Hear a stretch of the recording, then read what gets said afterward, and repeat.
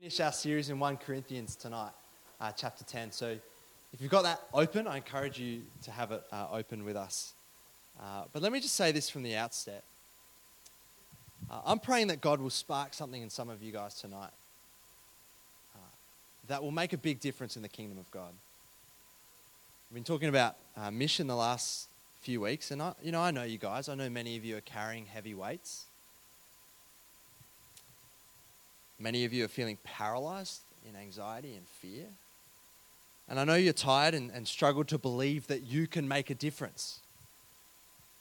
Facing a tidal wave of secular culture with friends and family who seem far beyond ever coming to faith, let alone engaging in a meaningful discussion, we can feel totally inadequate. And I felt this too. The shame over our own sin, the feeling of inadequacy of our lifestyle or our weaknesses or what kind of knowledge we have. It's going to be hard talking about mission and praying for mission and thinking about this. We've been looking at 1 Corinthians, and I want to take you back to the start of Paul's letter. In chapter 1, he says this. Listen to these words. For Christ did not send me to baptize, but to preach the gospel, not with wisdom and eloquence, lest the cross of Christ be emptied of its power. For the message of the cross is foolishness to those who are perishing, but to us who are being saved, it is the power of God. We jump down to chapter 2. Paul says this, when I came to you, I did not come with eloquence or human wisdom as I proclaimed to you the testimony about God. For I resolved to know nothing while I was with you except Jesus Christ and Him crucified. I came to you in weakness, with great fear and trembling. My message and my preaching were not with wise and persuasive words, but with a demonstration of the Spirit's power, so that your faith might not rest on human wisdom, but on God's power. Do you believe in the power of God to save? Do you believe in the power of the gospel? As we conclude our mission-minded series, it's helpful to keep this truth in mind. Because the power is in God and not us, we need to keep this in view, right? You want to be a good evangelist? You want to be effective in your mission to your friends and see people saved? The answer is ultimately not about being more eloquent, better speaking, being more winsome, getting better trained. The answer, because it is God, the answer for us is selflessness. And anyone can do that. Really, the answer is be more like Jesus. Be more like Jesus. Paul says it at the end there. We heard it. Follow my example as I follow the example of Christ. So tonight, from the end of chapter 10, we're going to take a look at what does selflessness look like? What does that look like? And this is my hope. That God will refresh and renew you in the glorious truth of the sacrificial love of Christ and His selflessness for us, so that we too will be spurred on to lay down our lives for the good and the salvation of others. That's my prayer. And so as we come to His word, let's pray together. Our Heavenly Father, we just want to come before you as we have been tonight and worship you. We're so thankful for your love, so thankful for your mercy towards us. And I want to confess my own sinfulness and my own inadequacies, Lord. And it's hard to preach this message, but I believe, Lord, that the power is in the cross and not me. And so for these guys here tonight, this family, I pray that we would have open hearts to hear from you, and that you would be moving by your Spirit, that we would taste and see your power again, that we would live the kind of life you are calling us to, so that we might see many people saved. So help us, Lord, please speak to us. We pray this in Jesus' name. Amen. So you've got your Bibles there, 1 Corinthians 10, verse 23. I'm going to read it along again. I'm reading from the NIV. I have the right to do anything, you say. Not everything is beneficial. I have the right to do anything, but not everything is constructive. No one should seek their own good, but the good of others. I have the right to do anything. It seems to be a bit of a Corinthian catch cry. Paul quoted it early in chapter 6, the same thing, I have the right to do anything. Maybe it was a trending hashtag at the time, hashtag, I have the right. You can imagine Patrick Swayze agreeing, nobody puts baby in the corner. It's a Dirty Dancing reference. I haven't seen the movie, apparently it's a thing. But personal freedom was a high priority. And it's not too different from our society too, hey. To deny individual freedom and self-expression is a heinous sin. You do you, and don't let anyone tell you otherwise. But Paul says to the Christian, well, hold on a minute. Like for the Corinthian Christians, they're struggling with this issue of eating food sacrificed to idols. Many argued, it's my freedom, nay, my right to eat this steak. But Paul says, well, is it helpful? Have you thought about how that might affect others? Not everything that is permissible is beneficial. Let me say that again. Not everything that is permissible or allowed is beneficial. And then he lays out a definition of selflessness. He says, no one should seek their own good, but the good of others. So in context, a Christian should be willing to sacrifice a right for the sake of the good of someone else. Willing to sacrifice a right for the good of someone. And that makes us uncomfortable, right? Doesn't it? Makes us uncomfortable. We like doing good and we like being on mission. But once that actually costs us something, we kind of take a step back and we're like, well, hold on. And I was trying to think of how to illustrate this. It's kind of like subscribing to a free month of Disney Plus. You get that free month all in. Awesome. Once you're asked to pay, so I'm out. I'm not paying for that subscription. We want to do good, but once it costs us something, we take a step back. Jesus gives a similar challenge in Mark chapter 10. James and John, his disciples, they're asking for a seat at the table in heaven to sit at Jesus' left and right in glory. And Jesus, he says this, you know that those who are regarded as rulers of the Gentiles lord it over them, and their high officials exercise authority over them. Not so with you. Instead, whoever wants to become great among you must be your servant. And whoever wants to be first must be slave of all. For even the Son of Man did not come to be served, but to serve, and to give his life as a ransom for many. This is what selflessness looks like. A willingness to serve and care for the needs of others above our own. A willingness to care for others above our own. It's what Jesus himself modeled for us. This is the posture we're to have as Christians. This should be our default setting, selflessness. Our first reflex should not be, Shannon Knoll, what about me? I don't know if you remember that song. It's our cultural reflex. It's the theme song of our life reality TV show. What about me? It isn't fair. I've had enough and I want my share. Man, that soul patch is beautiful. And that song's going to be stuck in your head for the rest of the night, so I'm sorry. That's our cultural reflex. What about me? Instead, our reflex as Christians should be selflessness, to ask the right questions, as Paul suggests. Is my behavior beneficial? Is how I'm acting helpful towards others? Does this promote their good and ultimate good of knowing Jesus? Now, let me make this practical for you. Would we be willing to wear a mask for the sake of others? My impulse is to justify myself.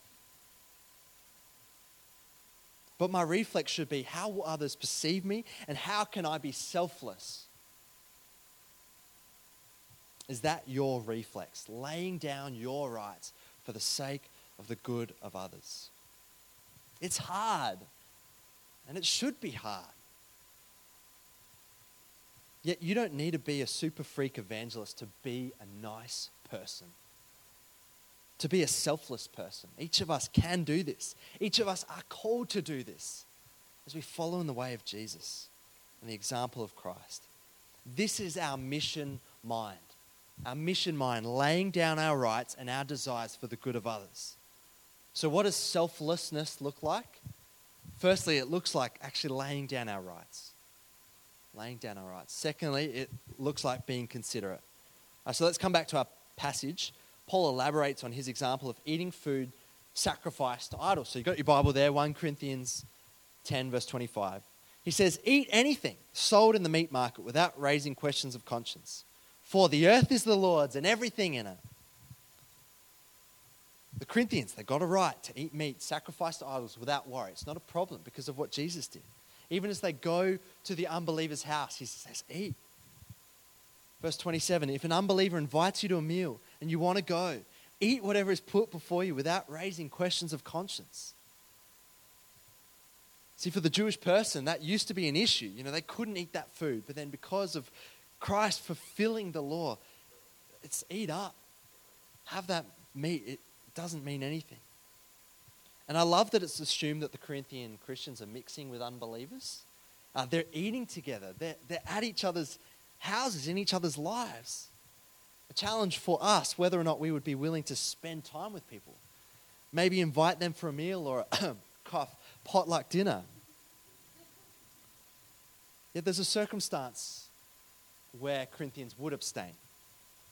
Verse 28, he says, but if someone says to you, this has been offered in sacrifice, then do not eat it, both for the sake of the one who told you and for the sake of conscience. In other words, if your action would cause someone else to stumble, don't do it.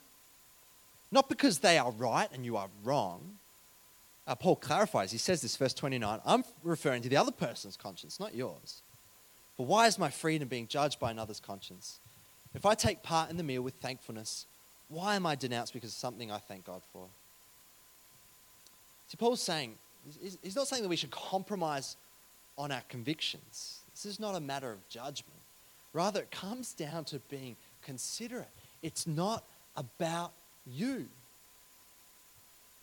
It's about them. Being considerate. I wonder if you're known as a person who is considerate. I really believe this, and I hope this is the case. I think Christians should be the nicest, most considerate people going around. Every one of us should be willing to give up our seat on the bus for someone in need, or for anyone. All of us should be considerate of how we act and how that affects other people's conscience, both other believers and unbelievers. Are we considerate? Are we considerate about how we live? And have you thought about how the choices that you make might affect others and might be a stumbling block to them? And so let me give you another example. Say, for instance, you're going to the Fringe with your friends and hanging out in the Garden of Unearthly Delights, enjoying some good food, going on the Ferris wheel, having a great time. But imagine, however, that your friend, they struggle to keep their eyes from lusting at the shows, or the temptation for them to get drunk is a problem. It's not a question of whether it's ethical or not to go to the Fringe or not. It's a question of what is helpful. What is helpful for them? That should be our reflex. Or think of your friend at uni who's Hindi, or maybe a vegetarian. God help them. You start having lunch with them. You don't take this person to the steakhouse. You don't sit down in front of them and open out your beef sandwich. The considerate thing to do is to care about them and eat something different. You know, Paul's example of food sacrificed to idols and the morality of eating certain kinds of food, it can be hard to relate to. But I really want to challenge us to listen to the context of what he's saying. See, often for us, more often than not, it's not a question of morality. It's a question of constructiveness. Are my actions helpful and considerate? Do I care about the good of others? Do I care about the good of others? This is how we are to bring glory to God, by serving others. So what does selflessness look like? It looks like laying down rights. It looks like being considerate. And it looks like looking to the good of others, to the glory of God. The next verse in our passage, I used to paint the next verse on my wall. Like I printed it out, put it on there. And I literally inserted in brackets, and work out. So it read like this. So whether I eat or drink or work out or whatever I do it all for the glory of God. You know, I'd imagine every push-up, this is for you, God. But that's not the right context of this verse. It actually is a poor interpretation of what Paul is trying to say. Rather, eating or drinking or not eating or drinking for the sake of the good of others brings God glory. Christians who are selfless and care for others bring God glory. So let's read these verses in the whole context together. Listen to this. So because of everything we've just said, so whether you eat or drink or whatever you do it all for the glory of God. Do not cause anyone to stumble, whether Jews, Greeks, or the church of God. Even as I try to please everyone in every way, for I am not seeking my own good, but the good of many, so that they may be saved. The context of the communities of people that we might be a blessing to, that we might reach. For the Corinthians, it was the Jews, it was the Greeks, it was the church. For us, it might mean Victorians or migrants or neighbors or friends or family and church. Wherever we are, whoever we are with, do we care about them? Is the way we hold ourselves helpful to them knowing what God is like? Or are we a stumbling block to them? You know, last year I got a knock on the door by a neighbour asking us to get up at 6 a.m. and stand out the front of our house for Anzac Day. As a Christian, do I want to be known as someone who cares? Or am I too busy? You know, I need my sleep. I'm not that interested in national pride. No, like my reflex should be, how can I be a blessing? How can I be for their good? You know, driving, getting angry at that person in traffic. No, we should be the best drivers going around. Or thinking about your meal is given to you at Macca's and it's off. You know, do we throw that back at them? Or are we actually thinking about their good? Thinking about how our actions affect them. Paul says he is not going to seek his own good, but the good of many. It's selflessness, disadvantaging yourself for the sake of others. Let me say that again. Disadvantaging yourself for the sake of others. What are you willing to sacrifice for the good of many? Your money? Should be willing to sacrifice your time, your grades, your comfort. And not just individually, but collectively as a church. You know, what do we want our church budget to go to? You know, more comfy seats, more staff, bigger sound systems? Or would we want our money to go to serving the good of others? This is selflessness, disadvantaging ourselves for the good of many that they may be saved. But I want to just take a minute and take a brief aside to answer and address this question. Maybe this is where you are at. How can you ask me to empty myself when I'm already empty? How can you ask me to empty myself when I'm already empty? Or in other words, what if I'm struggling, maybe with a mental illness or a chronic illness or grief? Shouldn't I be putting myself first? Isn't it unwise to hurt myself for the sake of others? And listen carefully, because if you don't hear me right, you'll misinterpret what I'm trying to say. Should I be putting myself first? No, you shouldn't. But, listen, it is probably true that you need to care for yourself first and understand your limitations. Caring for yourself is not the same as putting yourself first. Listen, in fact, the selfless thing to do may be to step back and self-care. Here, the selfless thing to do might be for you to self-care. The selfish posture might be to think that, you're God and that everyone else's good relies on you destroying yourself. Selflessness may mean having the faith to step back for the good of others, understanding your limits. The difference is our heart for God's glory and other people's needs? And it may be that recovery is where you are at. And right now, recovery is what you need to be focusing on for the glory of God and the good of others. It's important I say that. But my second point to answer that question is that we as a church have a responsibility for your good.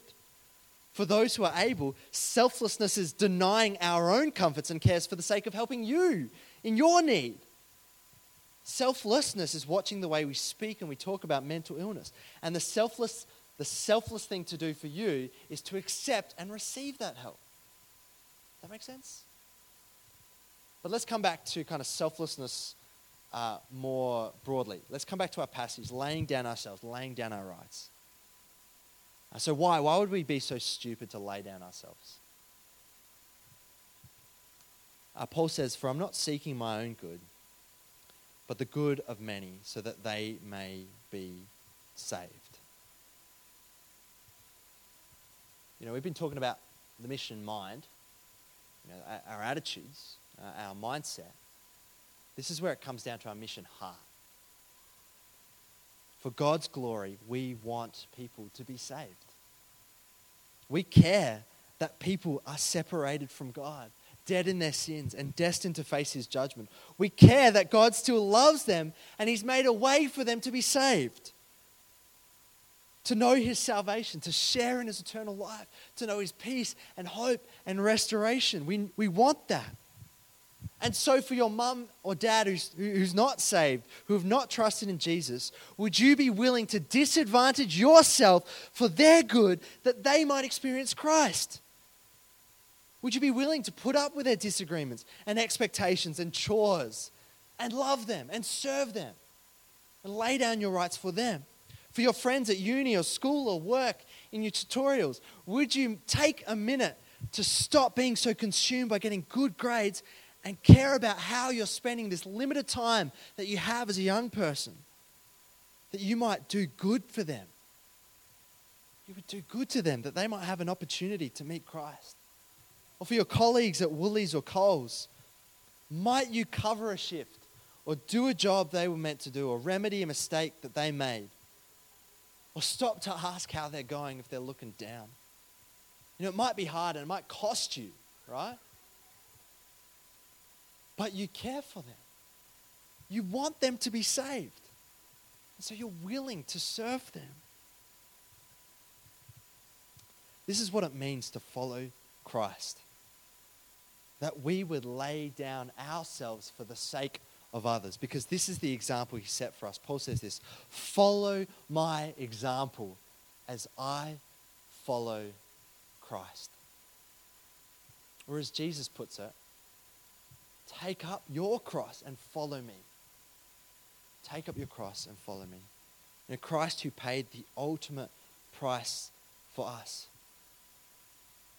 He suffered. He was pierced. He took the consuming wrath of God that was deserved for us upon himself so that we can know his peace. He laid it down. Christ who is willing to touch the leper. Christ who is willing to heal the paralytic man when that was inconvenient. He was willing to go after the one and leave the 99 behind. He was willing to feed the 5,000 when he was tired and it was inconvenient. Asking you to lay down yourself doesn't make sense unless you look at Jesus. You look him in the eye, you see his face, and you see his love and his compassion for you. All that he has given to reconcile you to God, such that the fullness of life and peace is yours in Jesus. And maybe the Lord Jesus is speaking to you today and he's calling you home. He's calling you to himself. You feel paralyzed when you hear a message about laying down yourself and living for him and wanting to be on mission. You just just kind of freeze up. Might be because you haven't fully realized what Jesus has done for you. This is the power of the gospel. That Jesus on the cross pays the punishment that we deserve for our sin. And this power awakens us, whoever we are, whatever we've done, to eternal life and acceptance. And a power that awakens us to a new calling as we follow after our King in service and sacrifice, because we want people to know this same salvation. So will your life be marked by selflessness? Will your life be marked by the power of God, not in your own ability, but in His power through you, if you're willing to lay down your life for Him? Will your life be about glory to God and joy to the city? Right, that's who we are as a church. We've got to exist for God's glory and joy to the city. It's so counterintuitive, and it's countercultural that we would lay down ourselves for the sake of others. And I want to finish with a passage of Scripture that I think captures this, and I hope in light of what I've said that this will speak to you tonight. So I want to invite you to stand, and I'm going to read this passage to close. As we're thinking about mission-minded and being selfless, just listen to these words from Philippians.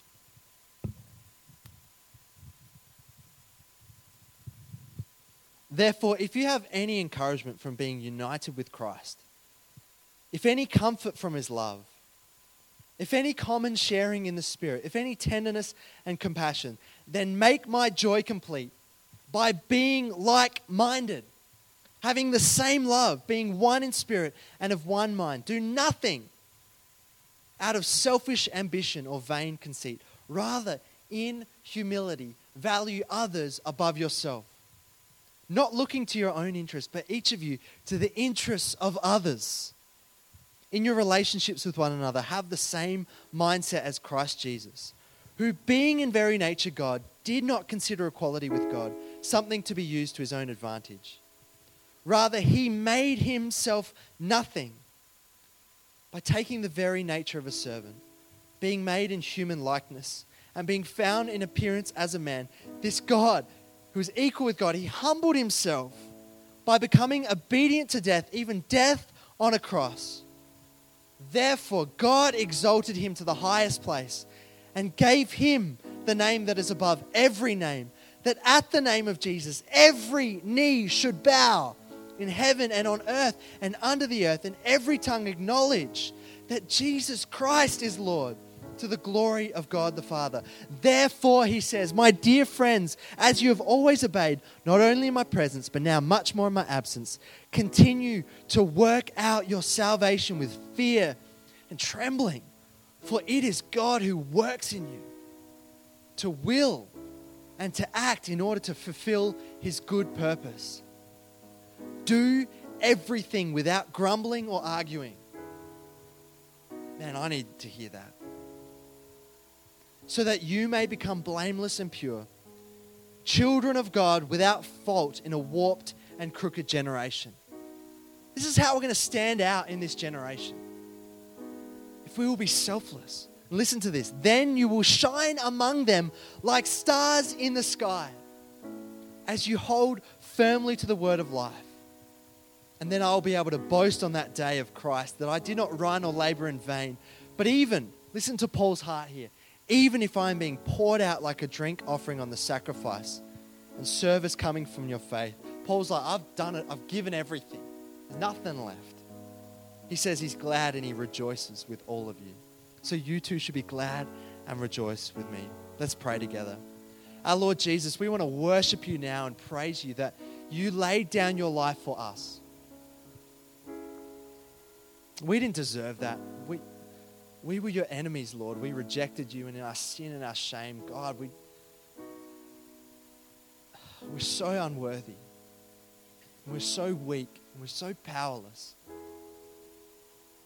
Thank you, Lord Jesus, that you would love us still, and you would choose us still. And that in our weakness, in our fear, in our trembling, that you would show the power of God to save us and the power of God to work through us. So, Father, I pray this right now, that if there are people here this evening that haven't trusted you for their salvation, they haven't looked at you and accepted your sacrifice, that they would know tonight that eternal peace, that they would give their heart to you. Lord, call them home. And for all of us, again, Lord, refresh us. I know I've become familiar with this. We just talk about it. Yeah, Jesus died for me. But Lord, I'm sorry. I want to be awakened again to how beautiful this is, that you would stir in me, stir in all of us, that we would lay down everything for the sake of the mission that you've called us to. That we would be like stars in the sky that shine bright in our communities.